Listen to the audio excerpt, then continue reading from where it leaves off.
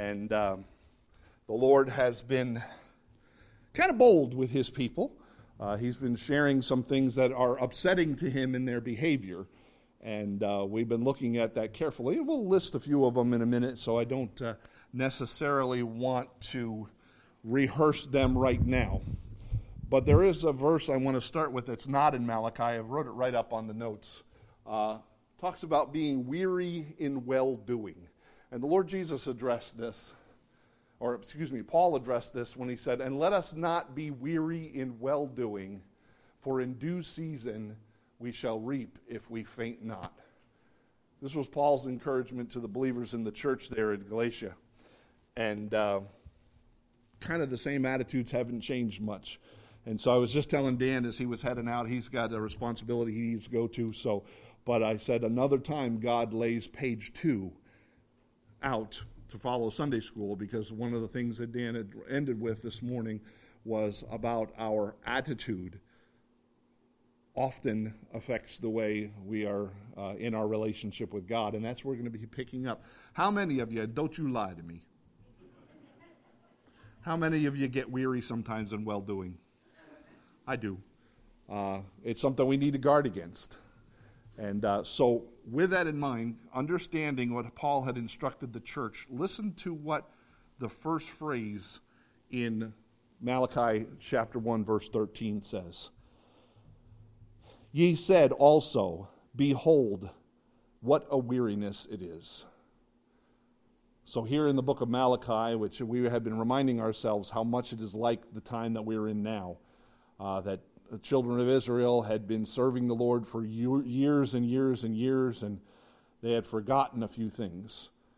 And their response, and remember last week we talked about the fact that they were serving, but they were doing it as if God owed them something. They were doing it from a heart of kind of spoiled children, and it was a very religious rites and activities. There wasn't a whole lot of heart behind it.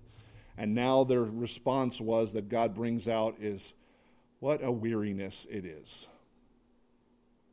And I wanted to make sure that we are understanding this, because we just admitted sometimes we can grow weary, can't we? So with that in mind, let's pray. Heavenly Father, I thank you for your word, what it teaches us. Father, you know us so well. Lord, you created us. You knew exactly what our struggles would be. Father, you designed this ministry, this service, this relationship with you. Lord, it's a privilege to be a part of it. But Lord, you also know where some of our struggles and weaknesses are going to be. And Lord, you're addressing them here. So help us to learn from the children of Israel as they had gone years and years and years serving. And Lord, forgotten some things. And Lord, you're reminding them of the importance and the privilege and who you truly are. So Father, be with my mind. Help it as I share. Thank you, Lord, that I'm not the teacher, that I don't have the truth. Your Holy Spirit is the teacher, and your word is truth. And so Father, help us as we look into us. Give us exactly what we need, each one of us. Thank you in Jesus' name. Amen. So a couple of things right off the bat. There's an attitude that God is addressing here with these children of Israel in Malachi. And here it is in this first verse 13. I've kind of summarized it by what they say. It says, number one, what a weariness. Again, remember the context. They are doing all these things in the temple. They are offering sacrifices, all the stuff that they had been complaining about. And basically their attitude is, I'm just tired of it.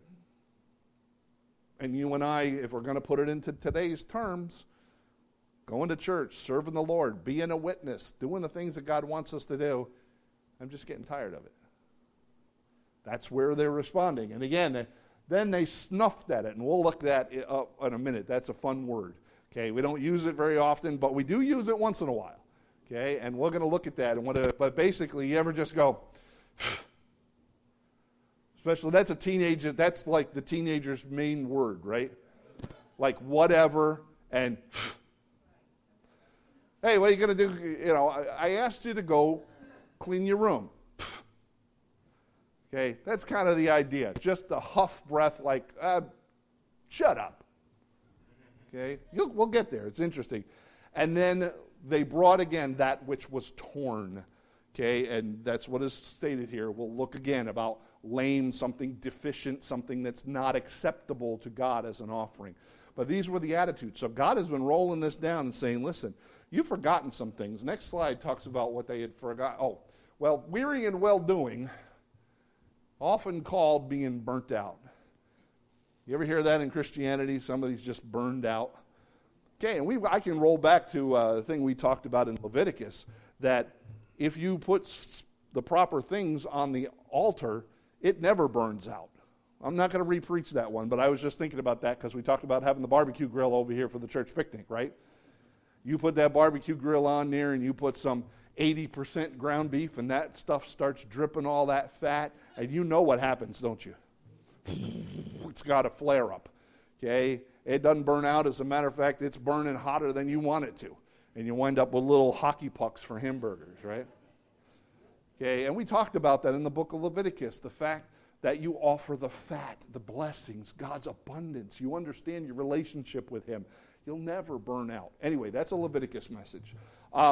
There is a definite connection between one's attitude and being burnout. And how many times, this is what they're saying. It's so, go back, okay. It's so much of a burden to serve God. You don't understand. My time is valuable. Up here in New England, it's coming around in other places, and you can hear it in country music and some of the other places. Sunday is my fun day, right? I don't got time for God. He just wants me to enjoy life. And it's such a burden to serve God. It's so heavy. It's such a weariness. Woe is you. What is it? Can't see this on the recording, so I'm playing the smallest violin. You guys know that, right? Poor baby. Okay, now we go to the next slide. They had forgotten some things, and this is what God has already rehearsed to them in the whole first chapter. He says, number one, you've forgotten the love of God. Now, if you and I could park here again, and I could preach a whole other sermon right on this subject, we don't deserve one bit from God. We are sinners. We violate His commandments. We're broken. We're disgusting. We're vile. We deserve hell.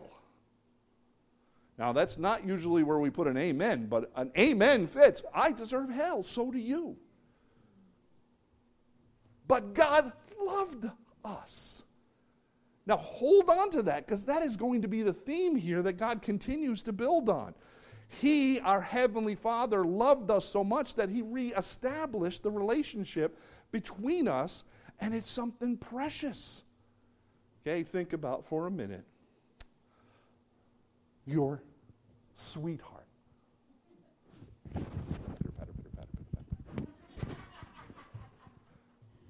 And what that relationship was like. And I'll come back to this in a minute, but you'd have done anything for them, wouldn't you? I remember when I was dating in high school, I had to tread softly because it's not the woman I'm married to now, but I didn't have a driver's license at the time, and so I would get on my 10-speed bike. Y'all know what a 10-speed bike is, right? Like antique. Like a 10-speed? What do they call that? A 10-speed actually had the bent handlebars, right? They don't make those anymore. But I would ride 40 minutes on that bike to get to her house. Okay, it's like a 20-minute drive in the car, but I'd get on it, boy, golly, and my legs would be pounded just to get there. Okay, just to see her. Oh. Come on, now keep that in mind, because that's what we're talking about. When you understand that immense love and what effort you will make. All right? Now, they stopped honoring and fearing God. Remember, God says a father has honor, a master has fear. Okay, so they've forgotten His love. They've forgotten the fact that He ought to be honored and feared.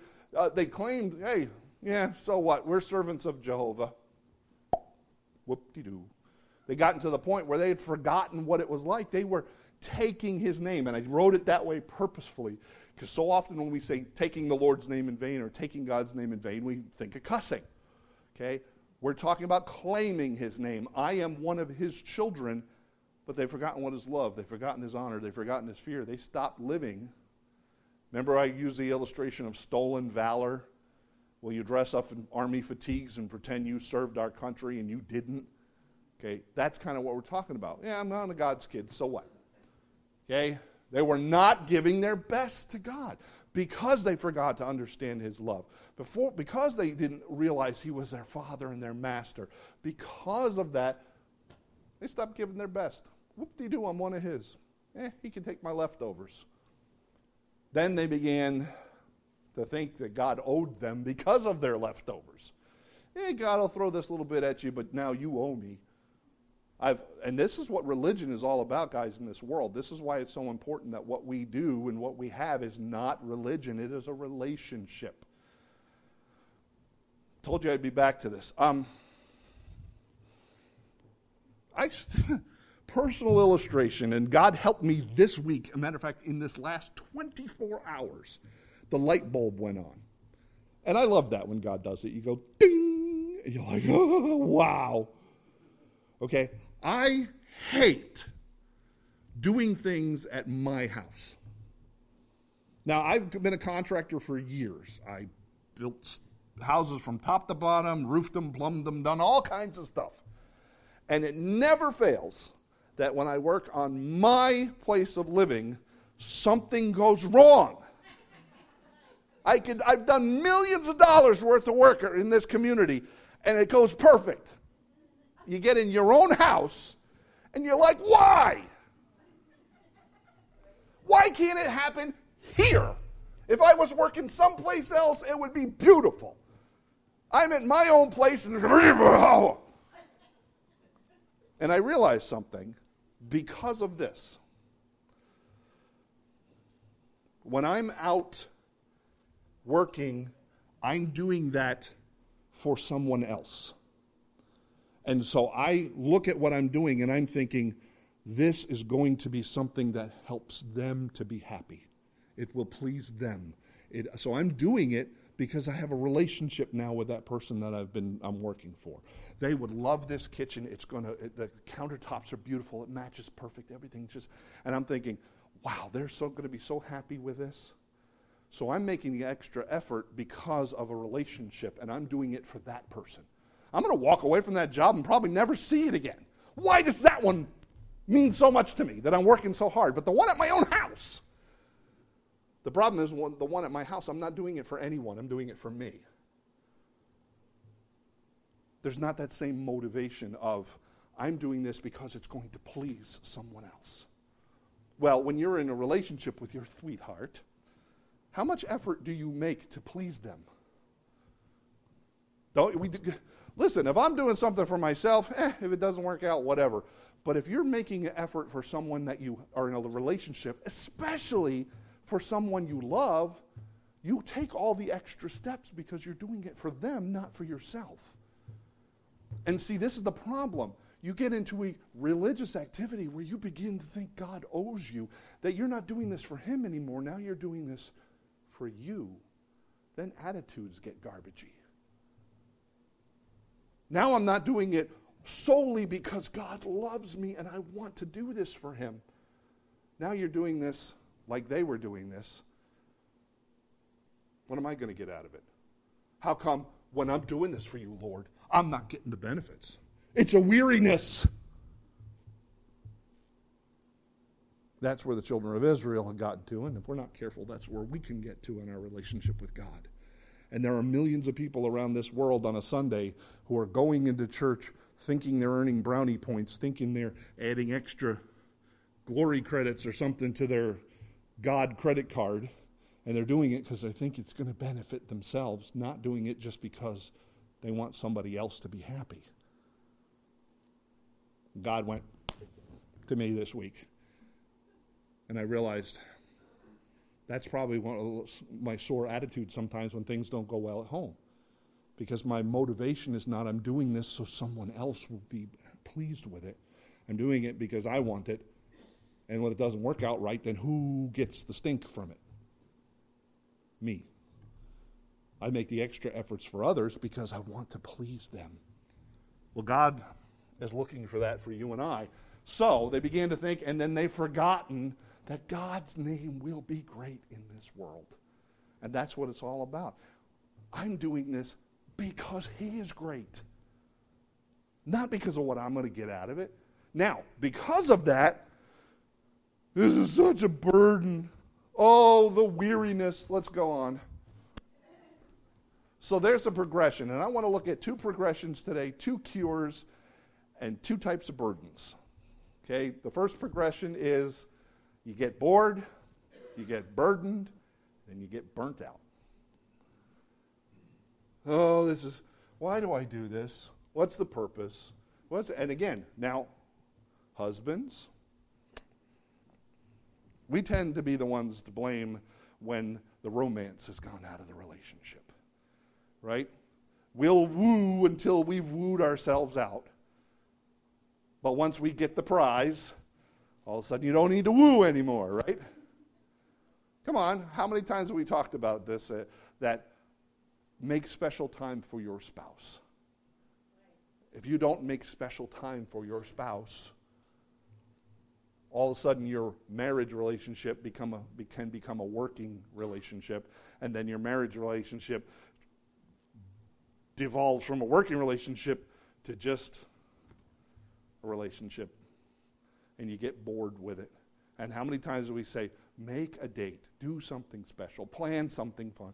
You have to make the effort, because why not? You can get bored. And then all of a sudden, I'm not going to go into the details when what happens when a married couple gets bored. And then all of a sudden they wind up seeking excitement from somewhere else. And before you know, that blooms into something that it shouldn't be. Preacher friend used to always say, boredom is just suppressed anger. You're just mad that things aren't going the way you want them. It's a very selfish attitude. But the problem is, if you're doing things and you get bored with it, I was never bored when my wife and I first met. Everything and anything I could do for her, okay, the woo was on 100%. I was 100% woo! Okay? And I would do anything, man. Just, I really love this, and I'd work extra hours to buy it for her. And, you're doing everything. And all of a sudden, after 30-some-odd years of marriage, you're like, whoa. Yeah. So she sits down and puts all kinds of stuff in her lap because she's going to be doing some crafts while she's sitting there on the couch. And she's like, I forgot my water. And I look over at her, and I'm like, now, if it was young in our relationship, I'd have been in the kitchen and back with the water before the sound stopped echoing through the room. Now she's like, I forgot my water, and I look over and I go, go get it yourself. Come on, you know how silly this is, but you get the point. When you are in that place where the love is so intense and that relationship is all about that other person, you'll do whatever it takes. And you don't have any problem with it. Of course, back in those days, I wasn't so sore all the time. But you made the extra effort, and it wasn't a burden, was it? Because the person you were doing it for meant everything to you. And you would do whatever it was because that relationship was so precious. But the problem is time ticks by, and all of a sudden, other things have stepped in the way, and we kind of get bored. Then we get burdened. Then all of a sudden, we get burnt out. And go get your own water. Okay? That's part of the problem. That's why they were, what a weariness. My sweetie needs her water? Hang on, babe, I'll go. I'll be right back. You see how God is saying, listen, stop being religious and start remembering the relationship. That's what the important part here is. Go on. Okay, there's a cure. Okay, let's snuff that. I don't want to miss this one. The definition scripturally is to puff at, blow at, give up, cause to lose, or seething. Can't believe she actually wants me to get up out of my chair and walk all the way into the kitchen and get her stupid water, which she should have brought with her when she came in here. I knew she's getting senile.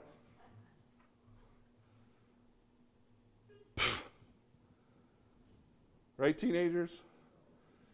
How's things going to clean your room? To puff at.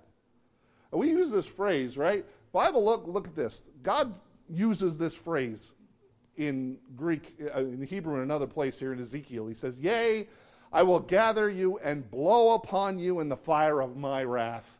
That's the same word to be snuffed at. God says, "Oh yeah, this is how you're going to act?" Yeah. The same attitude. I'm going to blow on you with my wrath. Right? Go clean your room. Who do you think you are? Now remember, we've been talking about these people here in Malachi, where they're like, "What do you mean we've offered polluted bread on your altar? What do you mean we've forgotten how much you love us?" Okay, again, I don't even know how to spell that.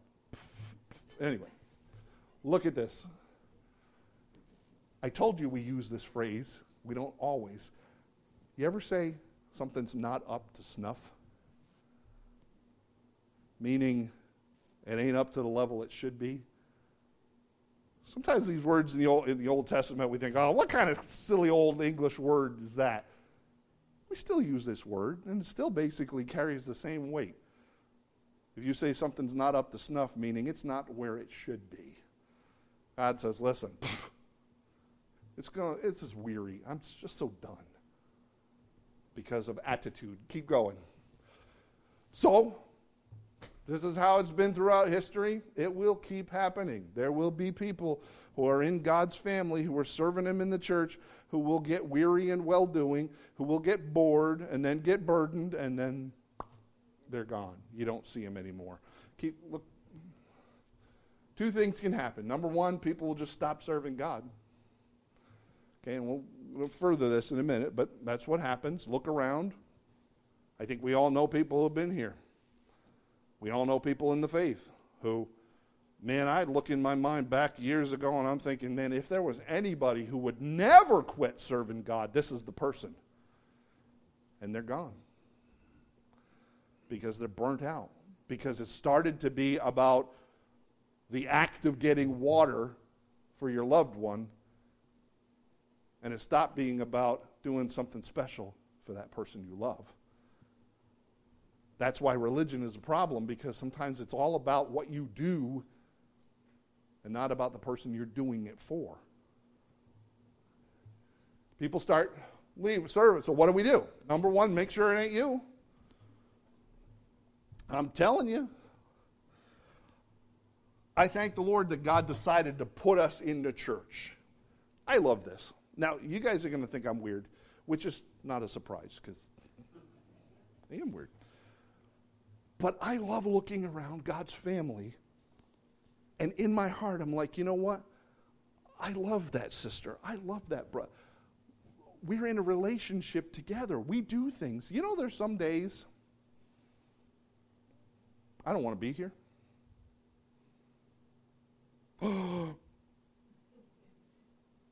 Don't you look at me like that. You know you feel the same way. There's some days I don't want to be here. Now, you really want a shocker? Okay, hold on. Don't breathe all the air in the room at once. There are some days I don't even come here because of God. And I know it's not right, because we're talking about this relationship with our Heavenly Father. But you know what's kind of cool? Sometimes I come here because of my relationships with you. Because I know how much I love God's family, and I'm here because of that. Now, again, I know I was wrong. I could convince myself, Lord, you just want me to take a day off. Yeah, just lay here, right in this bed. I'm fine. Lord, you were cool. This is great. But then I realized there's a lot of other people in our family that we have a relationship with. And I don't know about you, those days you are sick and you miss a Sunday, you miss being with God's people, don't you? Because we have a relationship. I love the fact that God didn't say, you're going to be a Christian and then you're just going to live on an island all by yourself. God put us in a family because it's a desire to be with the people who you love. It's an amazing thing. So make sure you don't get burned out. Focus on the relationships that God has built. Number one, your relationship with you and Him. But number two, the relationship with you and His family. Because again, You can get really frustrated because you're doing stuff around your house and nothing's going right. But then when you understand you could be doing some things for other people. And the fact that I showed up on a Sunday morning so I can see somebody's smiling face, so I can hear their prayer requests and their needs, so I can bask in the glory that God gave them this week because he blessed them in a certain way. It's not based upon, 9:30 is Sunday school, 10:30, maybe get out by noon if pastor will shut up. And it's all about duty as opposed to realizing there's something special. Remember, this is what we've been focusing on? We have the privilege of being a part of something amazing, just like a marriage. It is something amazing, but it can become boring, a burden, and then you just get burnt out. So don't become one of those people, number one. Number two, if somebody you know gets that way, get with them. Remind them that of a relationship. You just go tired of, are you tired of being my friend? Well, no, of course not. Well, then come on back to church, man. This is not about sitting in the pew. It's not about taking attendance. It's not about, oh my goodness, my giving record. If pastor ever counted how much money I put in the plate, I don't care. I want you to be in relationship with God and his family. That's what it's about. That's how you avoid getting burnt out.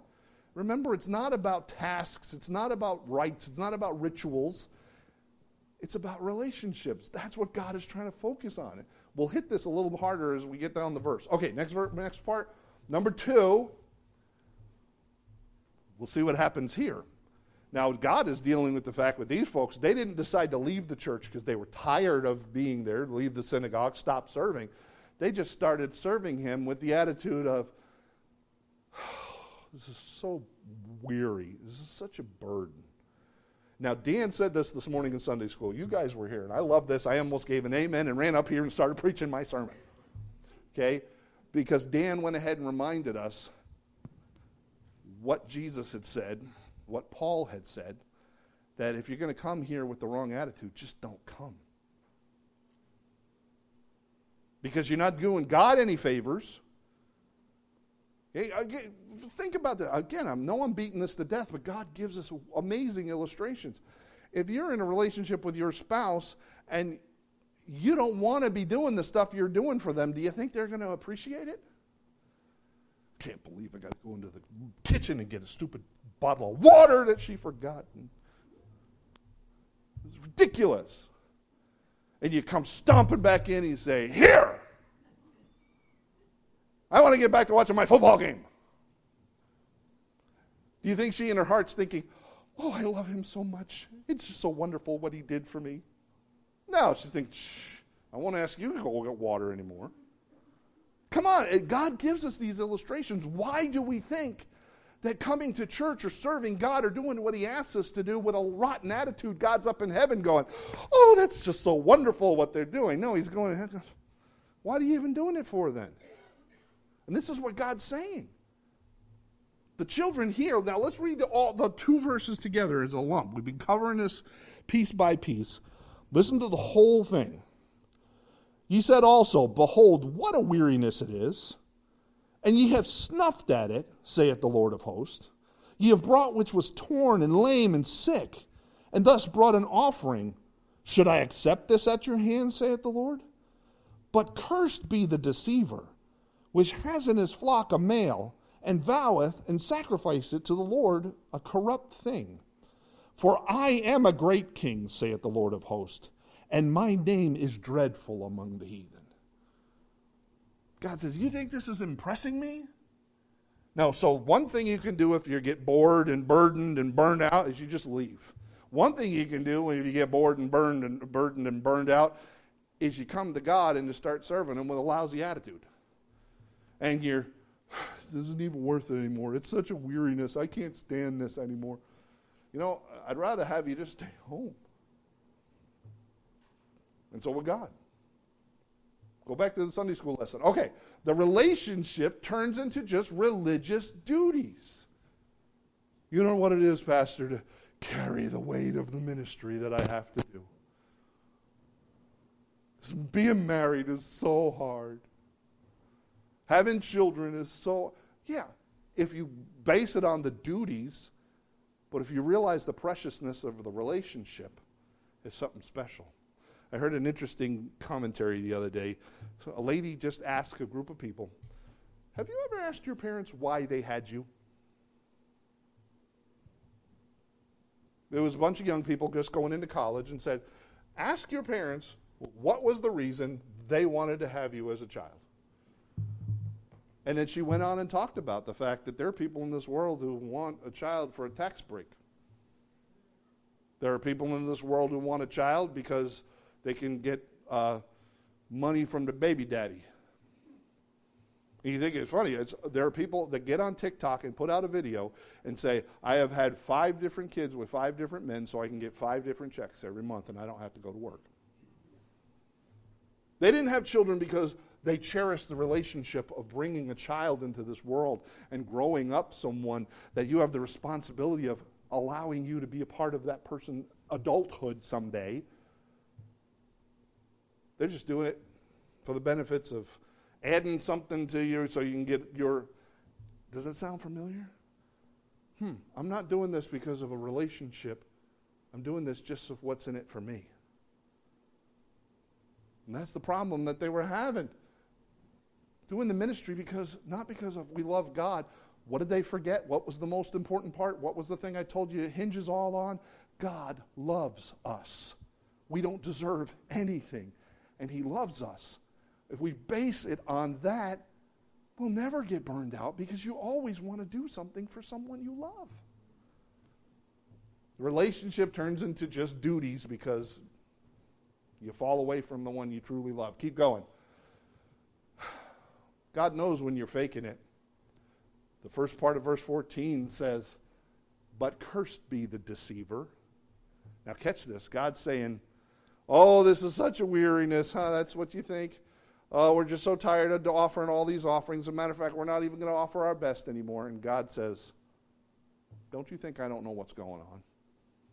And then, guys, I wrote a phrase here that's going to shock us. Okay? You're not fooling him. They weren't fooling him in Malachi.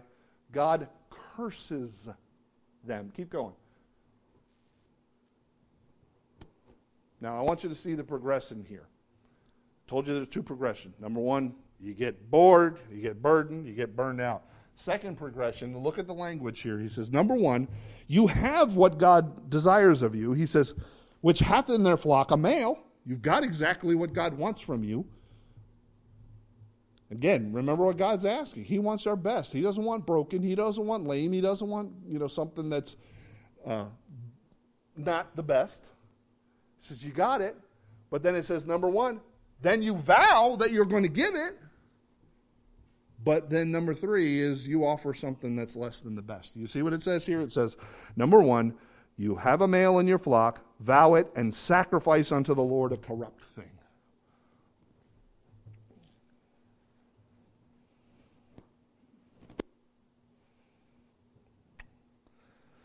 Raising the children. They're not always going to get straight A's. Some children do. They're just amazing that way. They're not always going to be the most proficient in sports or get it, in whatever they're involved in. They're always not going to be the best, okay, because everybody has their weaknesses. But one of the things as a father that used to frustrate me is when I know they weren't even trying. When I know they could do better and they weren't even making an effort at it. I don't know if that frustrates you. I've worked with people like that, where you got a crew, and everybody else on the crew is doing their best, and this person's just kind of goofing around. And they're getting all the benefits of being a part of the crew as we get work done, but they're not putting out really any effort. You ever get frustrated with that? Well, God says, listen, I know you have exactly what I'm asking for. I know you've actually promised to give me that I'm asking for. But then you're turning around and giving me something lame and broken. And how frustrating is that when God looks at us and says, I know you could do better, but you're not. Why? Because now it's just a weariness. Now it's just a burden. You're not even trying anymore. And God says, don't think that I don't understand this. He says, cursed be that deceiver. You can do better, I know that math grade is a C, but I know you know math. Next report card, that better be an A because I know you can do better. My parents tell the story. I hated school. Not because of learning. I liked learning. Okay? I just got a couple of very Helga the Horrible German, do your work! Kindergarten teacher, first grade teacher. By the time I got to third grade, I hated teachers, man. These couple of women were just miserable. And what would happen was I'd get my work done, and then as a kindergartner, if you get your work done, you are going to sit there like this. Right? I finished my paper. I'm just going to sit here completely still. Okay, they didn't pop Ritalin like they do now. So you start goofing around as a student because you already finished your paper. And then you get punished. So what I learned was you do your paper, you get an A, and you get punished for it. So I started to hate school. Went on through high school, up into high school, and you take your, PSATs, the achievement test. And my parents, I blew it. I really blew it. I had them convinced I was a C student. Okay, it was perfect. It was excellent. Mediocrity all the way. Until the PSAT, and I'm like, a test. I love tests. They do really good at tests. And it filled out the test. They sent it in. All of a sudden, I'm in the principal's office with my parents. And the principal, who, thank the Lord, was a Christian in this public school, sat down with my parents and said, here's Craig's scores in the PSAT. He is not a C student. Said, he scored like 93rd percentile. And I went, and he said, we are no longer going to accept C student work from you. I'm like, no, I wasn't thinking. I was just coasting through at a C. But all of a sudden, they realized I wasn't doing my best. I wasn't putting out the effort. And they looked at me and said, the gig is up. And from that point on, I had my report cards. I'm not saying it to brag. I won't tell you what they were, but they were better than C's. Okay? And, just thankfully. But that was the thing. They realized, they looked me in the eye and said, he is not even putting out half an effort. And I was just like, crud. I had such a good thing going. But that's what God's saying here. He's saying, listen, cursed be the deceiver. You think you're hiding the fact that you have all these things that I'm asking for, and you're even promising to give them to me, but now you're not giving it? You're not putting your best effort out?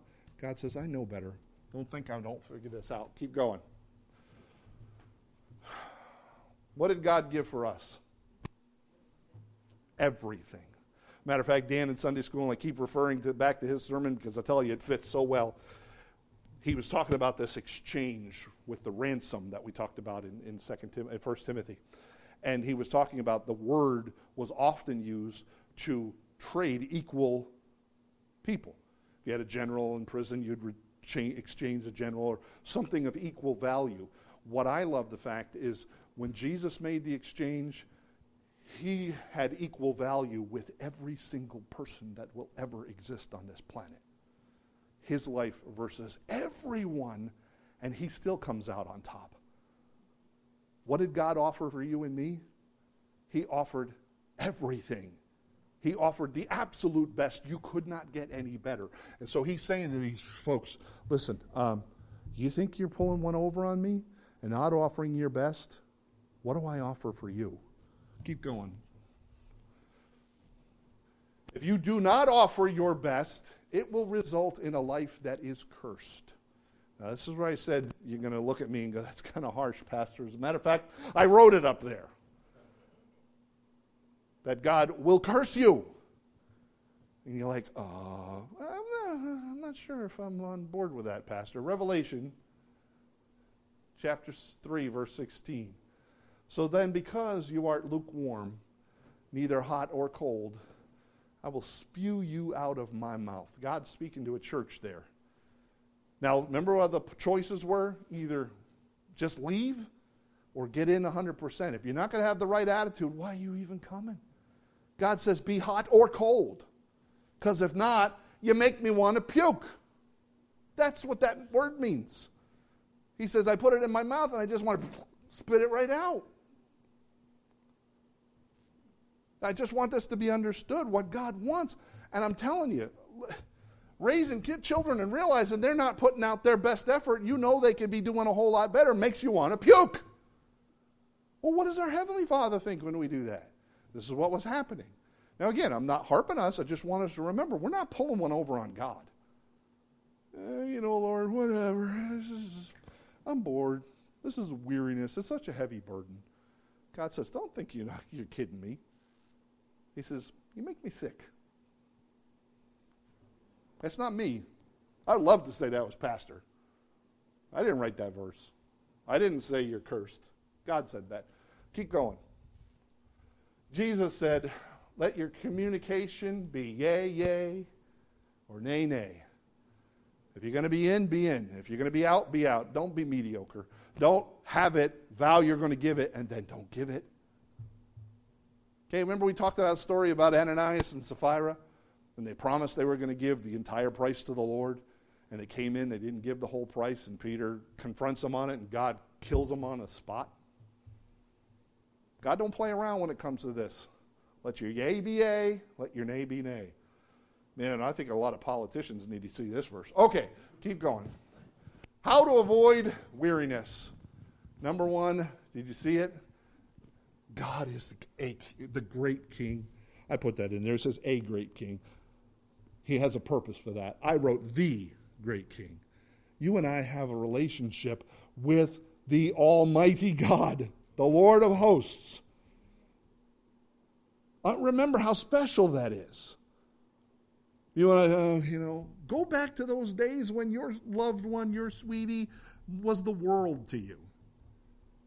And you would do anything, and you'd spend hours on the phone talking. And when you hung up from the phone talking, you write a love letter. And then you just, when you remember who that person truly is, God says, listen, remember who I am. That'll help with this relationship. Number two, or my name shall be dreadful among the heathen. This is something that's amazing to me. Remember we already talked, excuse me, in the verses before this that says, my name shall be great among the heathen. Okay, that's God's goal, is to make himself the center of all worship in this world. But one of the things he says here is, my name will be dreadful among the heathen. What do most people think about a god? Come on, I don't want to, but Zeus or Thor or whatever. Pick a group of people in a religion. They generally think they're up there waiting to punish us, don't they? That's the general consensus. That's one of the amazing things about Jehovah God that sets him apart from every other god on this planet, conceived, dreamed up, whatever, that every other god is looking to punish people. God is focused on loving people. Now, there is consequences, but God is a God of love. But notice what he says here. He's like, the point is, even the heathen know that I am dreadful. You think you're going to pull a fast one on me? You think you're going to try to deceive me and not get a curse from it? Everybody in the world knows that you don't mess with God. But you, the children of Israel, have forgotten how important this loving relationship I have, and you've just abused it. And now it's a weariness, it's a burden. And you think you can pull a fast one on me, and I'm not dreadful? You think I'm going to let you get away with it? Understand what God's saying here. And again, this is one of those points. Remember a couple of weeks back we talked about God is love, but God also hates certain things. And people in this world have forgotten that they're out there thinking, oh, God is love. I can act however I act or do whatever I want or identify what I want to be identified, and there's no consequences because God is just love. Well, I'll tell you one thing. God is love, but he is also one who will curse. You will not deceive him. He is dreadful. An old preacher used to preach that sermon, sinners in the hand of an angry God. God will exact and get his glory, whether you give it to him or he takes it. Okay? He's just making a point here. You, my children, think you can deceive me? The heathen know I'm dreadful. Why do you forget?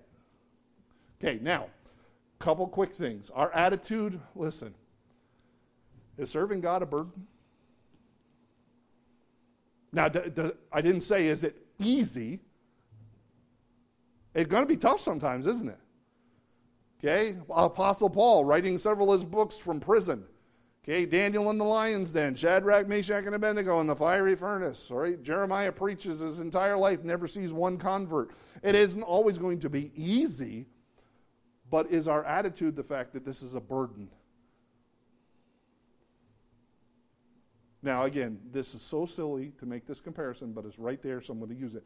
Getting up to get my wife a water and coming back to the kitchen wasn't necessarily the thing I wanted to do. It wasn't necessarily easy, but it wasn't that much of a burden if you have the right attitude. Oh, yeah, hang on, I'll go get that. Jeff Foxworthy, quoting him in church, is real good, right? Talked about how his wife and her mother were so excited about how they had him trained. He says, I'm laying in the bed reading a book. He said, my wife sits down and says, I'm hot. He says, I wasn't hot. I was perfectly fine. I closed my book, stood up out of the bed, walked over and turned on the fan, and then got back in bed and said, Mama, I've got him trained so good. And then she says, I'd tell your daddy, but I said I'm hungry and he's on his way to town to get a sandwich. You do things and they're not an effort, they're not a burden because you love that person. Is serving God a burden? Or we do it because we love him and we're happy to because it's for God. What do I got up here? Jesus said, my yoke is easy and my burden is light. Now, there's a twist here. You remember I talked to the first week. The first verse of this book says, the burden of Malachi. It was a burden, but you can have a burden that's easy. When you're doing it for the right reason, for the right person, it may be an effort, but it's not that big of a deal, is it? It's something you're happy to do because you're doing it for the people you love. Notice here in Psalms it says, here's where our burden really should be. For my iniquities are gone over my head. As a heavy burden, they are too heavy for me. Cracks me up. If we're going to have something that's weighting us down, that makes us feel it's a weariness, it should be our sin, not our service for God. But we as Christians sometimes get so bored because we forget the relationship. Listen, if there's going to be a burden in our lives, let it be sin, not serving. Okay, almost done.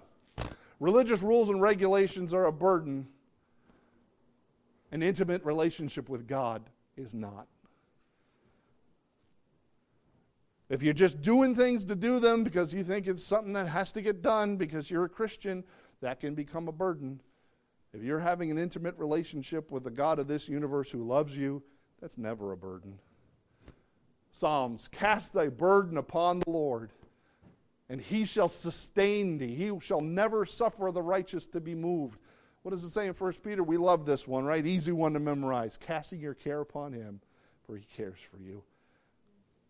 Next slide.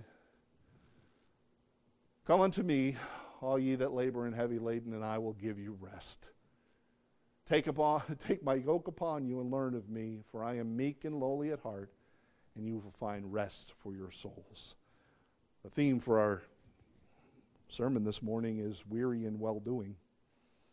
God says, you have the right relationship with me, it'll never get weary.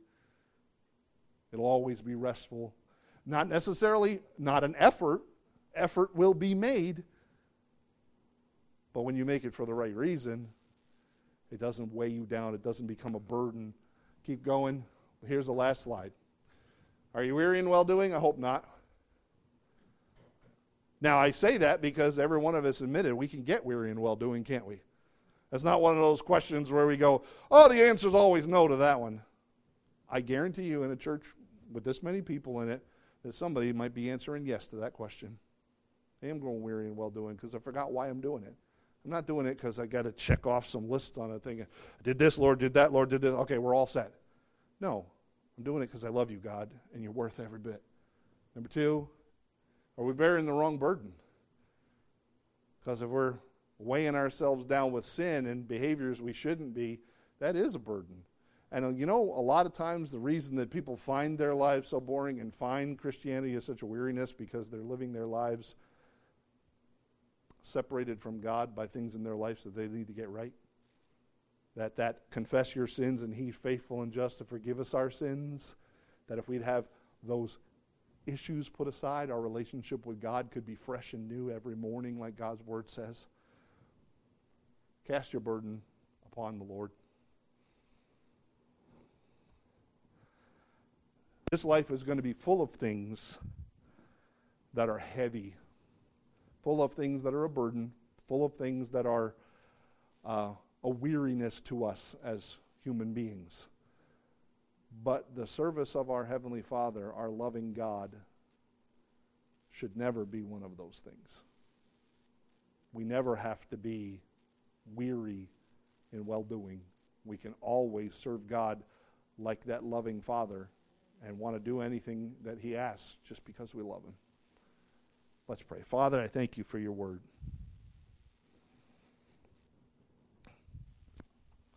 Lord, I thank You for so many things in our lives that point us to this understanding of a relationship.